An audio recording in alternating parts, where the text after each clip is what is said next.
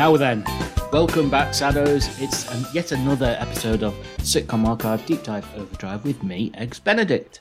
And it's me, Alison Barton-Simmons. We're on to the fourth episode of the classic but lesser seen John Sullivan 1980 sitcom Dear John. It's The Party this week, which was first shown in the UK on the 10th of March 1986. Yep, 13.21 million people watched it apparently, slightly up on last week. You will enjoy it. You will enjoy it. I've got, if you're interested, I've got a bit of a 1986 quiz if you want to take part, Ben. Oh, go on then. You twisted me arm. As if I didn't ask you to do it about an hour ago. Do you know what? It's hard putting these together because I don't know about you. I remember 1986 as being one of the first years where I had some kind of consciousness of the world and what went on and like news and big events. So when I think back to being a kid, a lot of the things that happened around this time seem to be the things that I've got melted into my brain as world events. Okay. Are you like that? Do you feel like that about this time of your life? I don't think of a certain year as being the first year I became aware of stuff outside of my little bubble. But I do think of my parents, even now, as being 37 and 36. Do you? Because there was a point in my youth where I became aware of their ages. And therefore, they're always that to me now, even though I'm 45 next week. That's weird you said that, because I've got a very similar feeling. My mum is always 38, because I remember when she turned 38, she couldn't remember whether she was 38 or 39. And me being around 7, couldn't understand. How do you not know how old you are? How do you not know whether you're 38 or 39? Surely everybody knows exactly what their age is. And I found it a real struggle to comprehend how someone wouldn't know. So in my head, she's always 38, 39. I went through that when I was 42. I think I thought I was turning 43. Yes. And then I found out I had another year of my life left. And I thought, ooh. Oh, shit. Fucking hell, more of this. Is it just like an older middle-aged thing that you suddenly forget how old you are? Is it not having it? Because you don't have parties, do you? You don't have, like, cake and balloons and stuff. Maybe it's when it's inconsequential. I mean, there are people who lie about their age and are obsessed about numbers. And when it doesn't matter to you very much, perhaps you just lose track. Another year just goes by and you know, that's it. Well, maybe I'm just shit at maths. Maybe that's what it is. Well, anyway, I do have a quick 1986 quiz. Okay. Of some of the happenings during the year that this episode of Dear John was on TV in the UK. So, are you ready? I am, as long as none of the questions mention the FA Cup final, because that's a sore point in 1986 for me. But go on. Okay. Oh dear. Right. No, I'm not. No. Right. Number 1. Which team won the Men's Football World Cup? Oh, that's all right. In this year. That would be Argentina. It was. With the infamous Maradona's Hand of God. Yes. Yep. Bonus point here. Which band released a song the following year about that event? About the Hand of God? Yeah. Oh, I don't know that. No, I never heard a song about it. New Order. New Order had a song called Touched by the Hand of God, which was based loosely around Maradona's Hand of God goal. Yeah. Yeah, well, I mean, obviously I knew New Order did the 1990 England song. Yes, you did. Yeah. Have you heard in recent years, sorry to go off on a tangent, but have you heard, the John Barnes segment in that? Yeah, the rap. Yeah. There was some outtakes that only surfaced last year of other players who were asked to do the rap. So Paul Gascoigne was doing the rap, and that sounded pretty rubbish. But the best one was undoubtedly Peter Beardsley doing the rap. Oh, was it inaudible? Pretty much, yeah. I can't imagine that whoever thought it was a good idea didn't just do it as a piss take. Do you know what I mean? Oh, where did you hear this? It's on YouTube. Is it? Oh, I might have a look at that after. To hold and give, but you're at the right time. You can be slow or fast, but you must get to the line. They'll always hit you and hurt you. Defend and attack. There's only one way to beat them. Get around the back. Catch me if you can, 'cause I'm the England man. And what you're looking at is the master plan.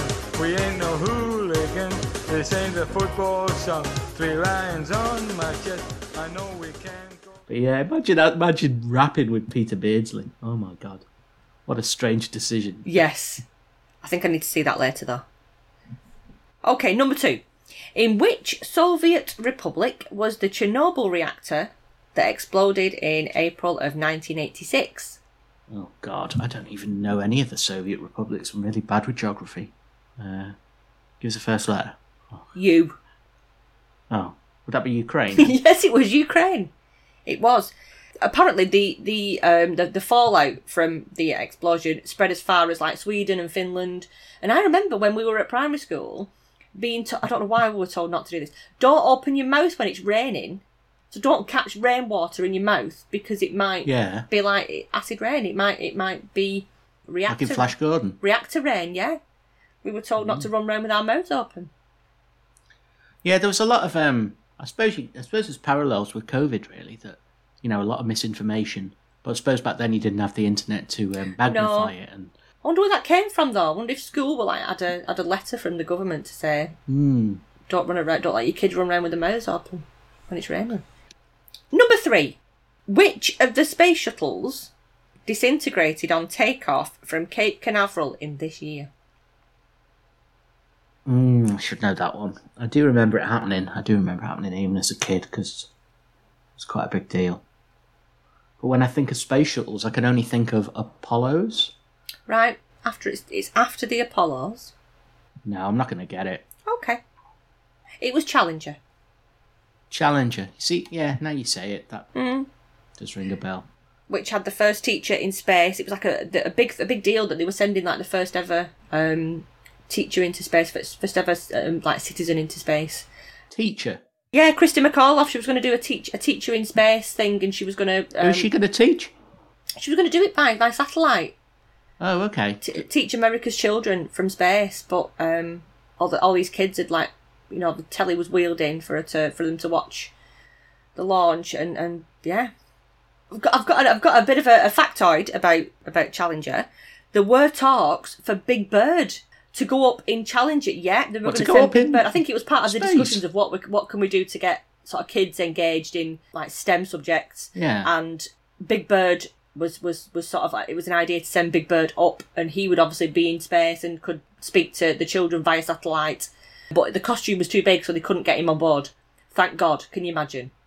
Well, could he not have gone not as Big Bird? Well, I think he just got dressed up as Big Bird when he got up there. He couldn't fit in the seat.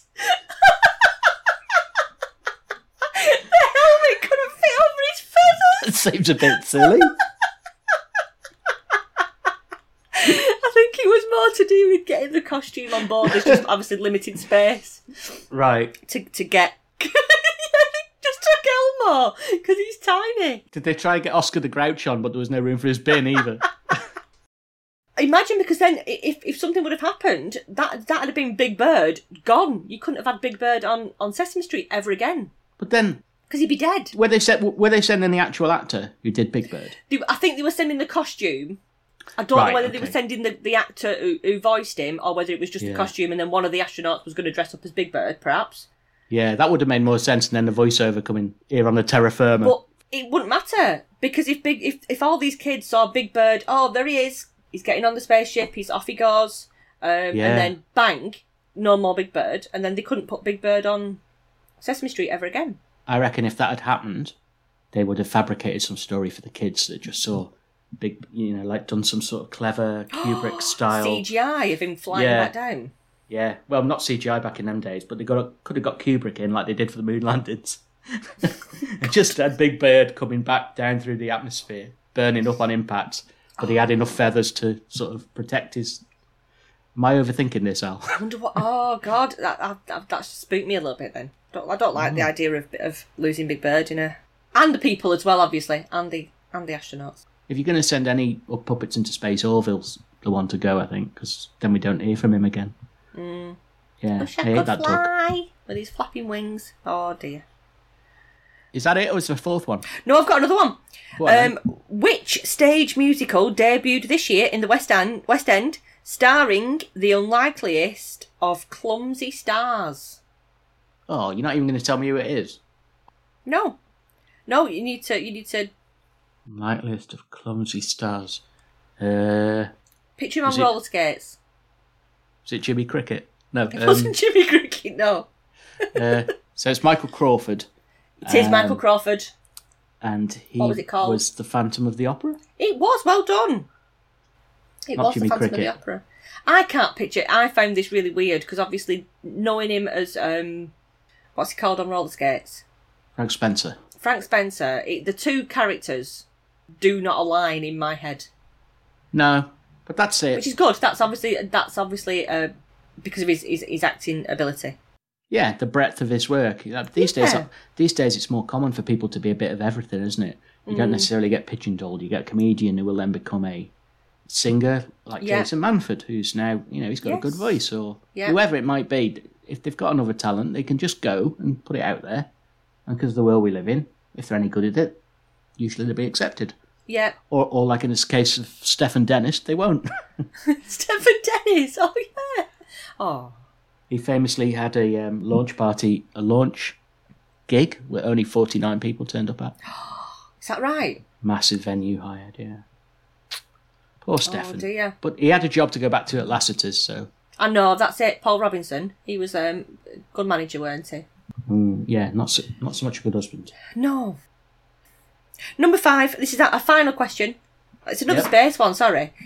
Which precursor of the International Space Station was launched into orbit in 1986 and was briefly home to the first Brit in space in 1991? I'm not going to get that, unless it's Red Dwarf. It wasn't Red Dwarf. No idea. Lister wasn't the first Brit in space then, no? It was the Mir Space Station, and it was home to Helen Sharman, who was the first Brit in space. I know a lot of people think that Tim Peake was the first Brit in space, but he wasn't. They didn't send Zig and Zag up as well. No, they didn't, no. Good. They all love me. That's really weird that you've said that, because I saw that video in full, bizarrely, the other day, and remembered just how odd it was. They were like stars of breakfast TV, weren't they? They Zig were. and Zag. I thought they were great. I loved Zig and Zag. We should have a Zig and Zag spin-off podcast. I bet there is one. There should be, if there isn't. Let's get in touch with Zig and Zag. Zig and Zag, see if they'll come on. You got 3 out of 5. Did I? Yeah, well, 3 out of 6 with the answer, the New Order Oh, yeah, okay. single answer. Well It's done. space that threw me. I'm not so good with space. I always, it's a bit. I get overexcited about space. Should we get stuck in then? Let's do that. So this is Series 1, Episode 3, The Party. Episode 4, What did I say? 3. Series 1, Episode 4, The Party. Dear John, dear John, by the time you read these lines, I'll be gone. Life goes on, right or wrong. Now it's all been said and done, dear John. Seems we've sung love's last song, dear John. At the start of this one, after the credits roll and we get the quick highlights of John's divorce again, like we do at the start of every Yeah. episode, to the shrill theme tune. It starts off with John coming out of school and he catches a kid smoking, doesn't he? And it admonishes him, telling him it's a filthy habit. He does. This kid's proper like brass neck, isn't he? He's like Yeah. proper cocky. Yeah, he looked like a Grange Hill kid. He did. He removes his gum and he just carries on puffing, doesn't he? Just like, oh, sorry, sir, throws his gum on the floor. Love it. Incidentally, did you see that they're bringing Grange Hill back? As a film, I did. I've got a bit of a tale actually about this. So in the UK on breakfast TV, they had Phil Redmond on at the start of the year talking about this very thing, about Grange Hill film. I think it's due 2023, so next year it's all due to be released. Yeah.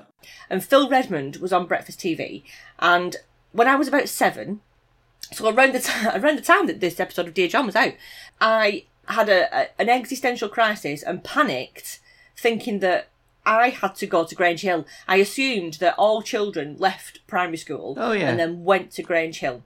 You mentioned it on the podcast, I think. I think I did. Yeah. I think I did. So I had this panic and had to be sort of like talked down off the ceiling because I thought, oh my God, I don't know I'm going to cope with like Mr. Bronson and Imelda and it's going to be awful and I'm going to have to take drugs. And I just really worried. And so I tweeted Naga Munchetta, who is one of the presenters, to say this very thing, to say, oh God, I panicked when I was little that I had to go to Grange Hill. And they read out my tweet to Phil Redmond on Breakfast TV Live. Yeah. And he publicly apologised to me. Well, better late than never, Phil. Which I thought was very sweet. How sweet is that? Oh, good on him, Phil. Yeah. As this kid, carries on puffing his cigarettes, an older girl comes along and she says, "Good night, Mr. Lacey. Have a good weekend. See you Monday morning." Little fluttery eyelashes. Yeah, I don't know if she's flirtatious or just a fucking brown-nosed sycophant. One of them who bring a teacher an apple. Okay. I saw it as being more flirty. I thought she was flirty. Yeah, they'd sort of pan down to her hips as she walked away, didn't they? She walked away with a wiggle, didn't she? Yes, she did. And John sort of looked after her, but I didn't think he was looking lasciviously, really. But his friend Ken, fellow teacher, comes up behind him and insinuates that he's a nonce. Not so many words. Yeah, he sings, "Oops, there goes another teacher's career," which I did think was quite funny. I think he says you'll be going to the hockey pitches to cut the oranges and rub in the liniment. Actually, no, he says it like this. He says, "Oh, you'll be going to the hockey pitches to cut the oranges and rub the liniment in." What? Like the Major from Fawlty Towers? Yeah. What? Old boy? Yeah, it's quite sort of problematic, that, isn't it? Ken's quite he's I don't know. He's a sleaze. I think Ken's quite a perv, isn't he? We see in the next 2 episodes along, I think, that Ken is definitely a sleaze. I thought then that John was sort of holding that at arm's length almost at first to say, no, that's not what I'm doing. But then he says, well, not when there's a netball match going on. And I thought, oh, come no, on, John. Hashtag different times. You dirty perv. Yeah, so Ken reluctantly invites John to his wedding anniversary. And it seems that basically the reason he hasn't invited him to this party for his wedding anniversary is it's a couples only thing and he just felt it was awkward because John is not a couple. Yeah. However, Ken is paying an inordinate amount of interest in John's club, which is built up in his mind to be some sort of sordid sex-swinging club. Yeah. Do you know what I mean? He says, yes. "Oh, you rascal, you certainly lived a life," and all this sort of carry on. Yeah, and I think this is actually just setting the scene for a couple of episodes along where Ken comes along to the one-to-one club after a bit of action himself because he's a dirty old perv. Yeah. John does that thing of not outright lying like Kirk does, but he doesn't correct the misconception either, does he? No, he doesn't. No. He lets them just sort of hang there and lets Ken just believe that that's the case, that it is this sex den that he goes to. Yeah, he's quite happy. I think, I feel sorry for him really because he's just trying to seem more interesting to his mates, isn't he? Yeah.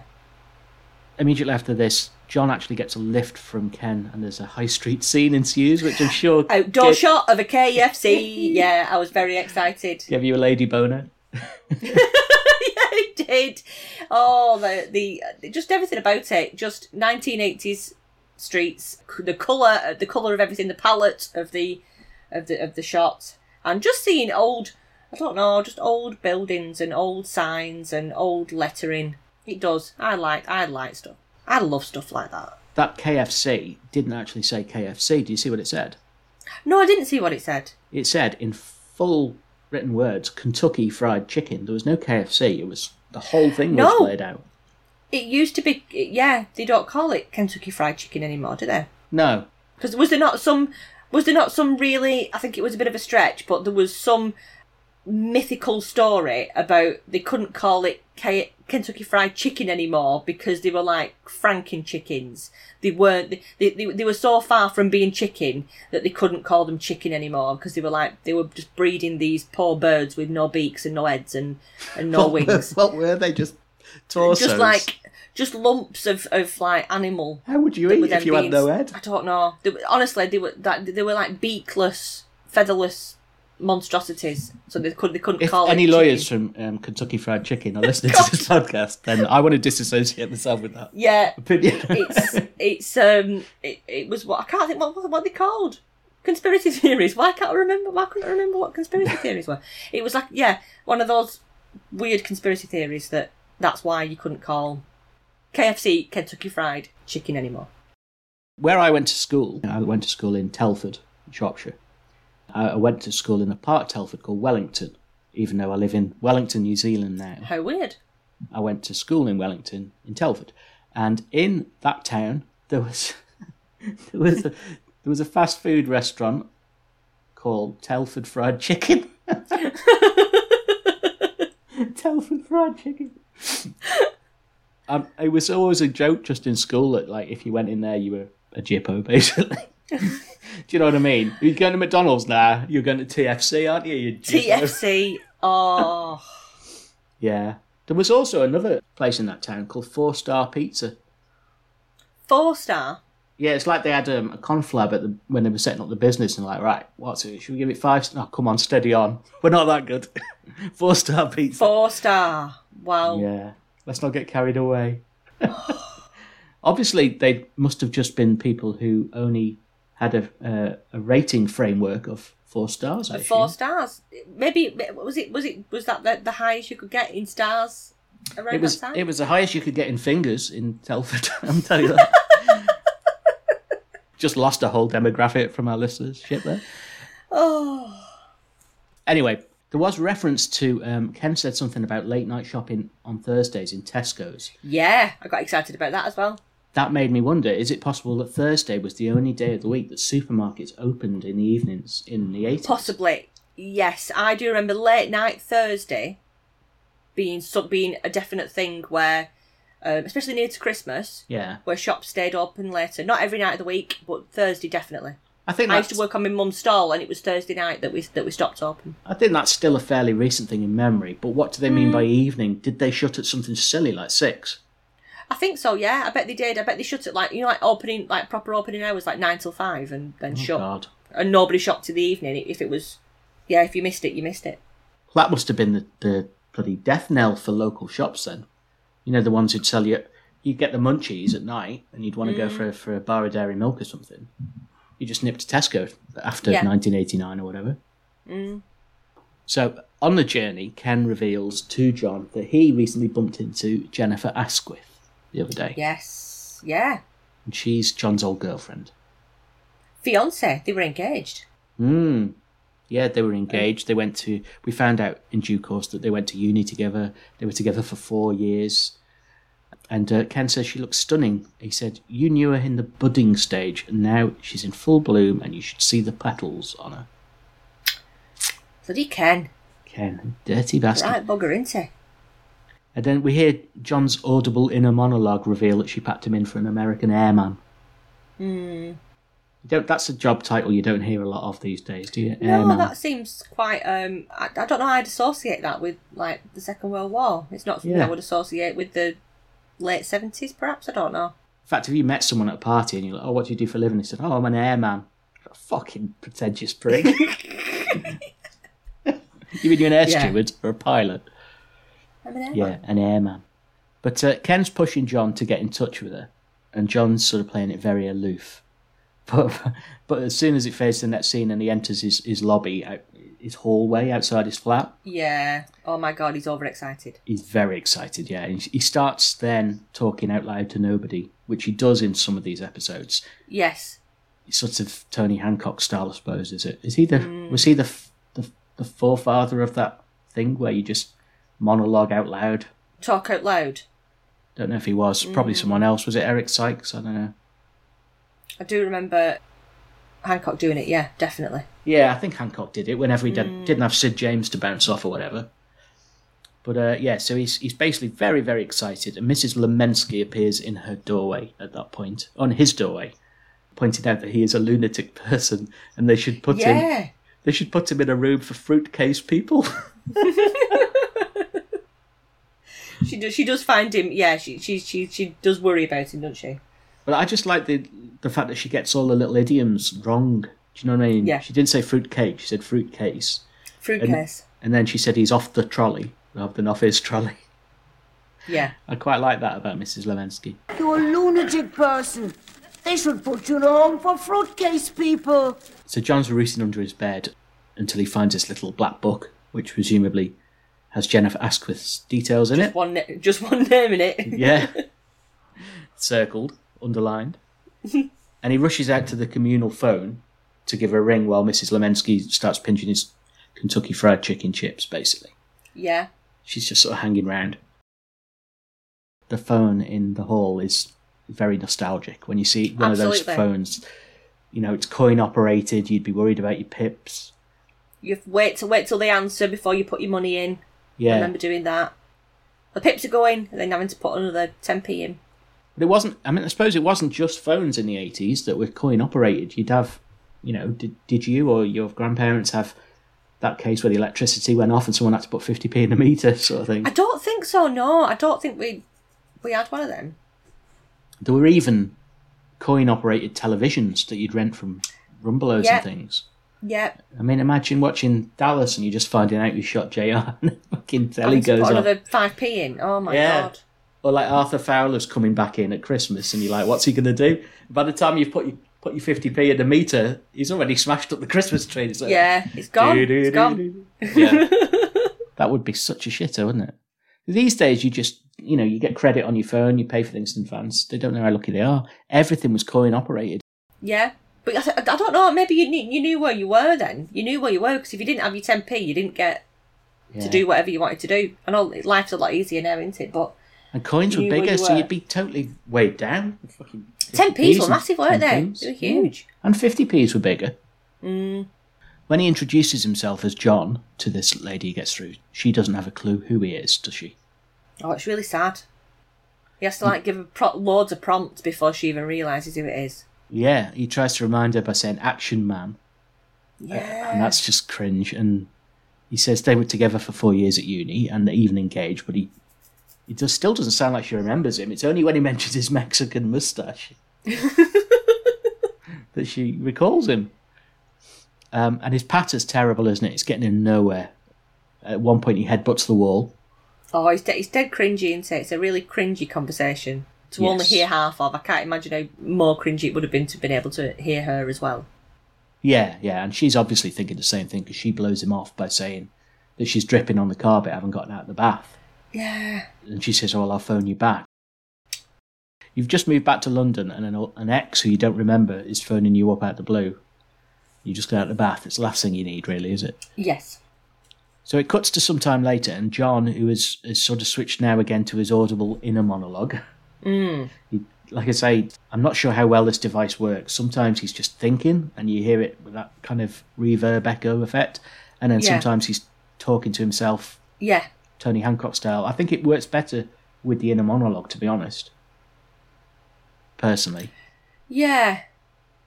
Although, would there be any need for Mrs. Lemensky if he didn't mumble out loud? Yeah, I suppose it gives her an opportunity to come in and call him a politically incorrect name. Yeah, so initially John thinks she's playing hard to get or the phone is broken. Yeah. But eventually he realises she isn't going to call back and he starts sort of self-flagellating and beating himself up about being such a sad sack, doesn't he? He does. Oh. And Mrs. Lemensky is surprised to find him waiting at the phone still when she comes in from the street 3 hours later. Yeah, she says, "Are you still here eating chickens?" Chickens! Got himself another Telford fried chicken. And she also asks if the lady is very tall and fat as she takes a hell of a time to dry herself. Sassy Mrs. Lemensky. So it transpires that John's actually called all the other names, which presumably don't amount to many, in his black book. In his black book. And he still doesn't have a date for the party, which is really what he's concerned about. I thought he was more holding a candle for this Jennifer Asquith, but really he wants to go to his friend's party, isn't it? I don't think he's picky. I think anybody, female. No. Well, we find out he's not picky as it goes on. Yeah. I think he heads the wall again in front of Mrs. Lemensky. And she explains that it's the only thing that stops him from going mad, which she gives a dubious look to. Then we cut to the one-to-one club, don't we? And Kirk is in this sort of full raconteur mode mid-story. He is. He's holding court at the one-to-one club, isn't he? Yeah, he says, "You ask, did I love her? Oh, yeah, I loved her. I loved her as much as she loved me. We loved each other, you see." Just such weak storytelling. He is. In between sort of telling this far-fetched tale, he claps Ralph on his shoulder where he's got a boil. And A boil on his shoulder. Poor Ralph. I think at one point Kirk says, she said to him, this lady, "I will never ever make love to another man." And Kate says, "You mean one night with you turned her into a lesbian?" I do like sort of Kate's quick retorts when it comes to Kirk. She bothered me at first because I thought, oh gosh, she's just really aggressive and seems to shout at him no matter what he does. But sometimes, so a lot of her quick sarcastic answers to things that he says are quite funny.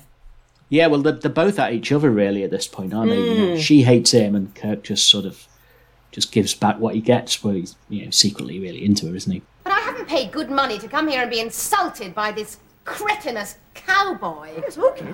Let's cool it, yeah? Cool it? You're asking the Ice Maiden to cool it? She's been divorced 3 times and the ground's a frostbite. Now let's have I think also, doesn't Louise say, "I sense a chill in here," and Kirk says, "Yeah, Miss Birdseye just crossed her legs." But you're right, she's quite aggressive, but I think what they do quite well, or what John Sullivan does quite well, is she snaps at John sometimes. Yeah. And then I think she does it in this one, but then she goes, "Sorry, John." She's an unhappy person. She is. As most of them are, but it's only really... Kirk gets her rubbed up the wrong way, and then she kind of just lashes out. Mrs. Arnott was actually quite enraptured by Kirk's story of his romance in St. Lucia. She remarks that her daughter went on one of those Club 1830 holidays as well once. And Kirk kind of put out saying, "I wouldn't be on an 1830 holiday." You honestly imagine me, Kirk St. Moritz, on a Club 1830 holiday? That's ridiculous. Yeah, thanks, Ralphie. Kirk wouldn't qualify. Not unless they took mental age into account. So he wraps up the story and he says that basically Lola, this was her name, her insane jealousy brought about the end of their relationship, as she didn't like his plutonic foreplay with other girls. Well, that'll do it, yeah. Yeah, if you're going to flirt all the time. But just as he's sort of trying to get to the climax of his story, John bursts in and everyone just ignores Kirk. At this point, he's going, "Baby!" Everyone ignores him because John's bursting. "Oh, hi, John, how you doing?" Yeah. I think they're grateful, aren't they, at this stage, that there's a change of scenery. Louise and Kate particularly, I think, are very grateful. And Louise proceeds to announce that there is a Wednesday night person throwing a party that they're all invited to, which again I think is setting it up for a future episode. Yeah. I mean, I wouldn't say you have to have watched the previous ones in Dear John to follow what's happening, but there is a narrative. Yes. There's a timeline set up, isn't there? And it's sort of like a chronological... You can see things emerging as the episodes go on. Yeah, just little building blocks. Little building blocks are put in place. Quite clever, isn't it? And while Kate disappears for a coffee, and she goes and gets a round in, deliberately excluding Kirk, John starts telling Ralph and Kirk about his problem, that he's dateless and he wants to go to this thing. Ralph assumes he needs a date to prove he's not gay, rather than that he's a lady man. That's a weird assumption to go to, isn't it? It's quite good that he wasn't offended, though. Yeah. Of the time, people, men, often would be threatened by their masculinity being challenged. Yeah, and be upset by it, yeah. But Kirk's straight to the rescue saying, you can take one of my birds, borrow one of my birds. And John's reticent to even discuss this, isn't he? And you can understand why he's saying he needs someone with social graces, clearly doubting that any lady that's been with Kirk has that. Yeah. He says he needs someone who conducts herself in a ladylike fashion, who won't get drunk, throw pickled onions across the room, or spit in the kitchen sink. Brilliant. Sums it up, doesn't it? That's all he needs. If that's all he needs, I mean, should be a fairly decent pool to pick from. But Kirk wants to set John up with a girl called Jaws.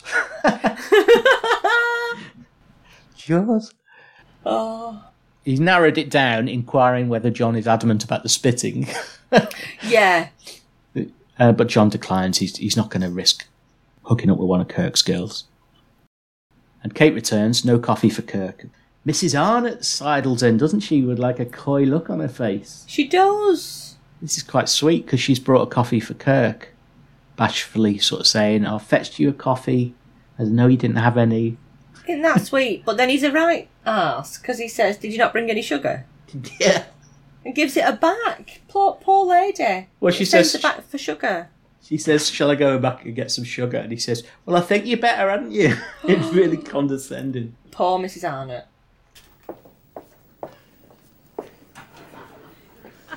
I fetched you some coffee. I knew you hadn't got any. Oh, thank you. Did you bring any sugar? No. I don't drink coffee without sugar. Shall I run back to the cafeteria and get you some? It would be a good idea.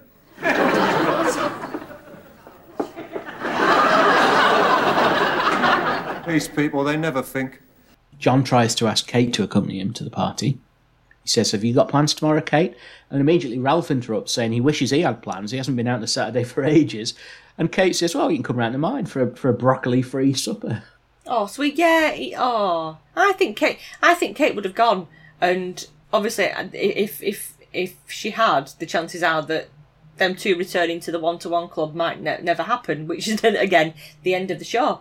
Yeah, but I can imagine them two would have perhaps hit it off. Yeah, had they have spent time together just like that, one-to-one. Kirk and Kate is the sort of unlikely. Yeah. Will they? Won't they? But there is elements in this and another episode of maybe Kate and John could be a couple. Yeah. But it stays platonic, really, doesn't it? It's because desperate John is on his way out and he's had enough and he tries one last shot and invites Louise. Directly and platonically, really. But sex-obsessed Louise declines, stating... Well, that's very kind of you, dear. But I don't think it's a good idea. Why not? Because I know exactly what would happen. We would go to the party, have a few drinks and dances together, and eventually the combination of alcohol and close physical contact would create such an atmosphere of stimulation and arousal that our inhibitions would take flight. Then on the way home, we'd stop off at your place or mine and have a coffee and a liqueur. Lights would be lowered, soft music played, and eventually you wouldn't be able to stop yourself, running your finger up and down my spine, nibbling my ear, talking dirty. Things like that. We wouldn't be able to stop ourselves spending a night of abandoned passion. And then in the morning we may, just may, regret it, yeah? No. You wouldn't regret it? I wouldn't do it. No? No. Tomorrow's bad for me, dear. It's funny seeing that, isn't it? It is. Flirtatious, and then when he says that he wouldn't do it, she looks a bit put out. She does. Because I think that seems to be her aim almost, to talk about sex, and I don't know. Do you think it's against the one-to-one club rules to sleep with members? Do you think that straight away gets you struck off? Don't know. The leadership job. Maybe if you're a Friday night person, you can sleep with a Wednesday night person. Mix and match, perhaps. Or a Monday night person, but not a fellow Friday night person. But not from your own group.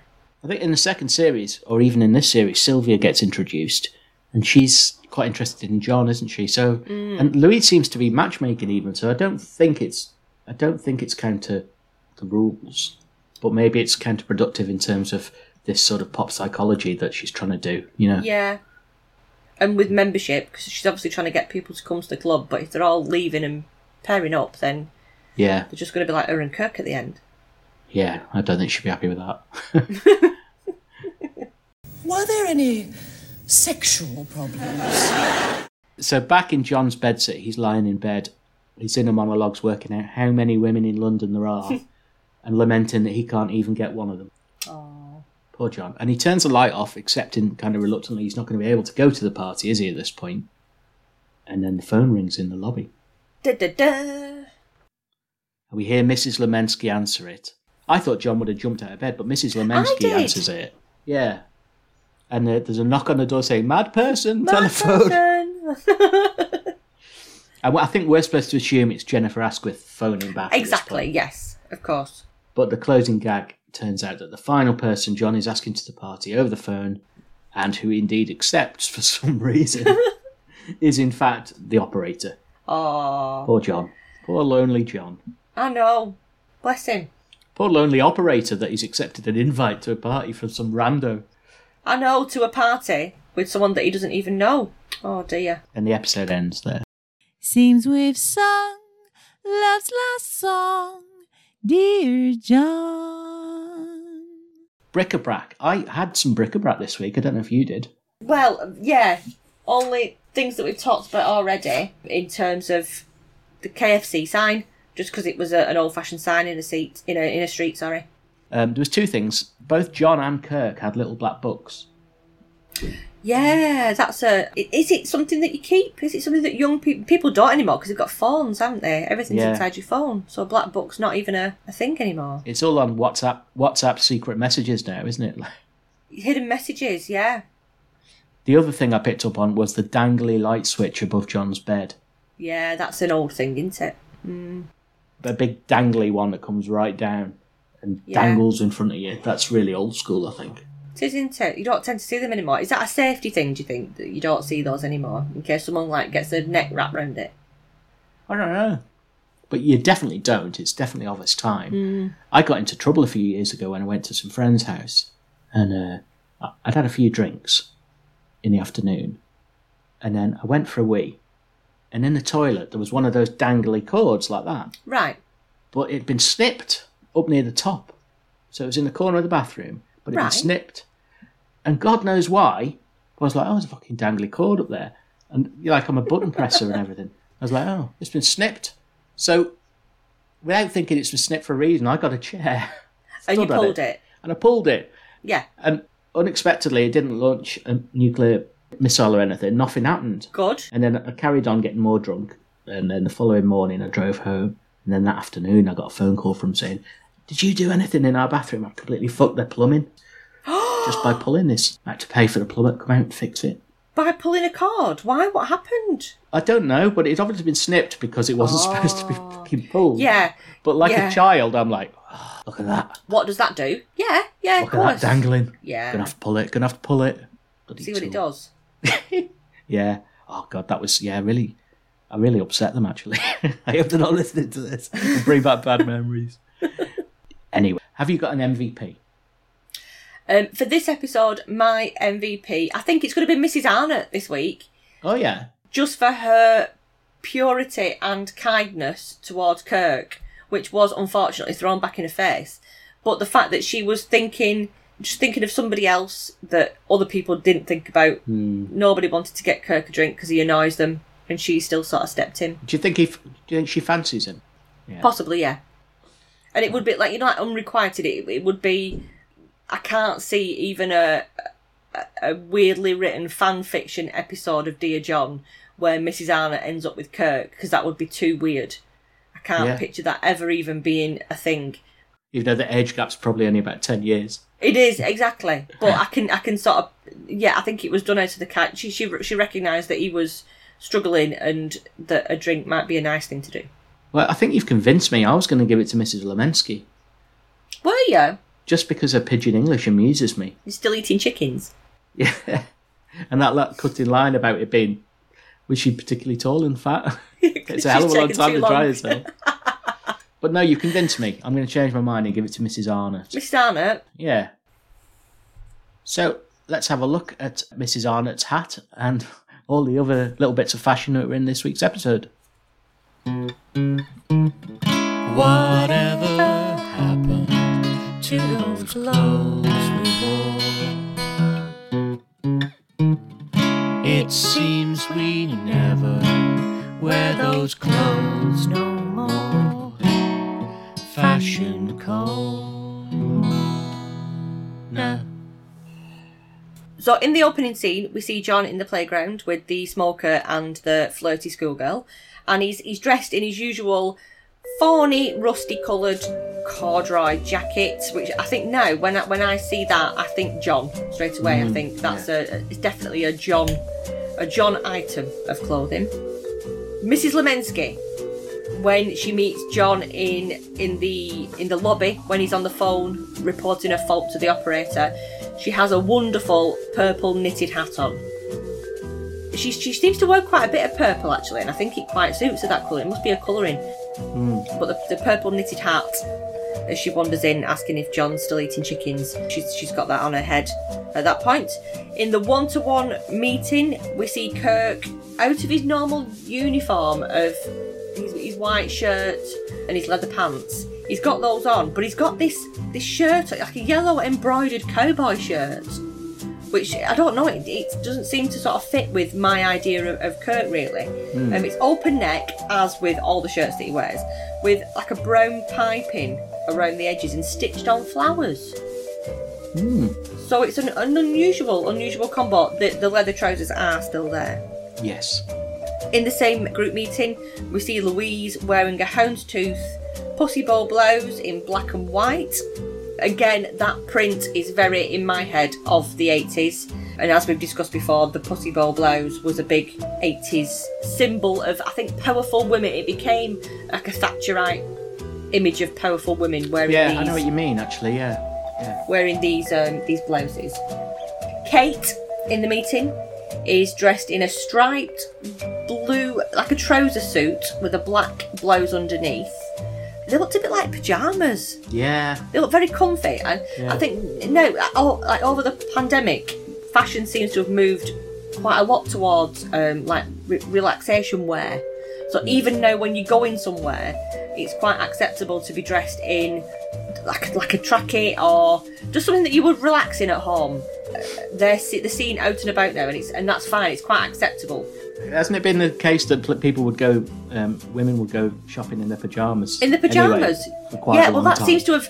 seems to have become a more of an accepted way of dressing, even out in public now. Not in pajamas, but in like relaxation wear. So I think Kate seems to be a forerunner in the post-pandemic athleisure wear, because sometimes like a trackie bordering on pajamas. It's quite a short one, eh? It was. Things are becoming more familiar now. There's lots of things that are becoming like repeats of things. There's nothing out of the ordinary. Like where we used to have like Margot with the like different outfits every week, which was part of the makeup of the show, weren't it really? But in Dear John, it seems to be, because it's more of these are natural people that you could come across on a regular basis. Apart from Kirk, maybe. Apart from Kirk, the fashion seems to be every day. It's like an everyday wear rather than like a one-off. And also, this episode was about 10 minutes of it was set in John's flat, wasn't it? So. Yeah, that's true. Yeah. Hey, it's frigid. So next week's episode is entitled Toby. Toby, all right. Yeah, it's the one, I think, where he takes him to the zoo, much to his disappointment, because basically he takes him to the zoo every week, doesn't he? He does. Poor kid. Should we get to see Ralph Bates' real-life son in this? Who yes, I don't know if you know this. He's now a internationally acclaimed musician. Is he? That's interesting. Yeah. He does lots of TV show music. Really? He's very successful. Yeah. I couldn't tell you the correct terminology because I don't operate in that world, but he's very highly respected and very successful. Well done, Ralph Bates' son. Yes. So if you're enjoying Deep Diving Dear John with us, you can follow us at Sado Podcast on Twitter and Instagram, where we post rare photos and videos of Dear John, Fawlty Towers and The Good Life.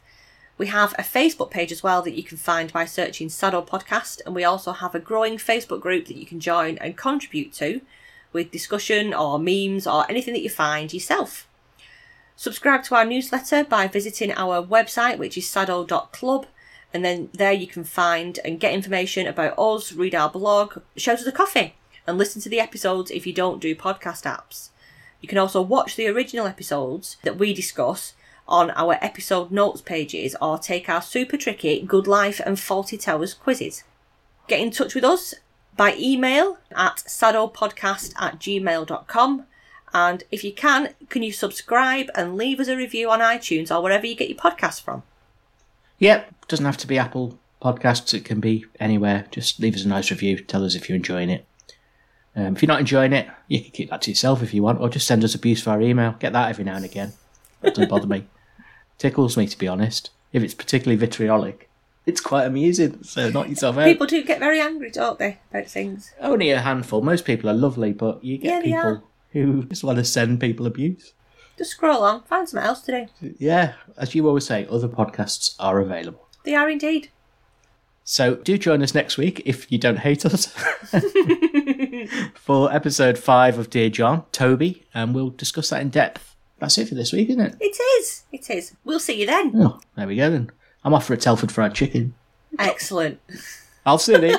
Goodbye. Dear John, dear John, by the time you read these lines, I'll be gone. Life goes on, right or wrong. Now it's all been said and done, dear John. Seems we've sung love's last song, dear John. Might cut out that bit about people in Telford only having 4 fingers. 4 fingers. Perhaps that's probably wise, yes.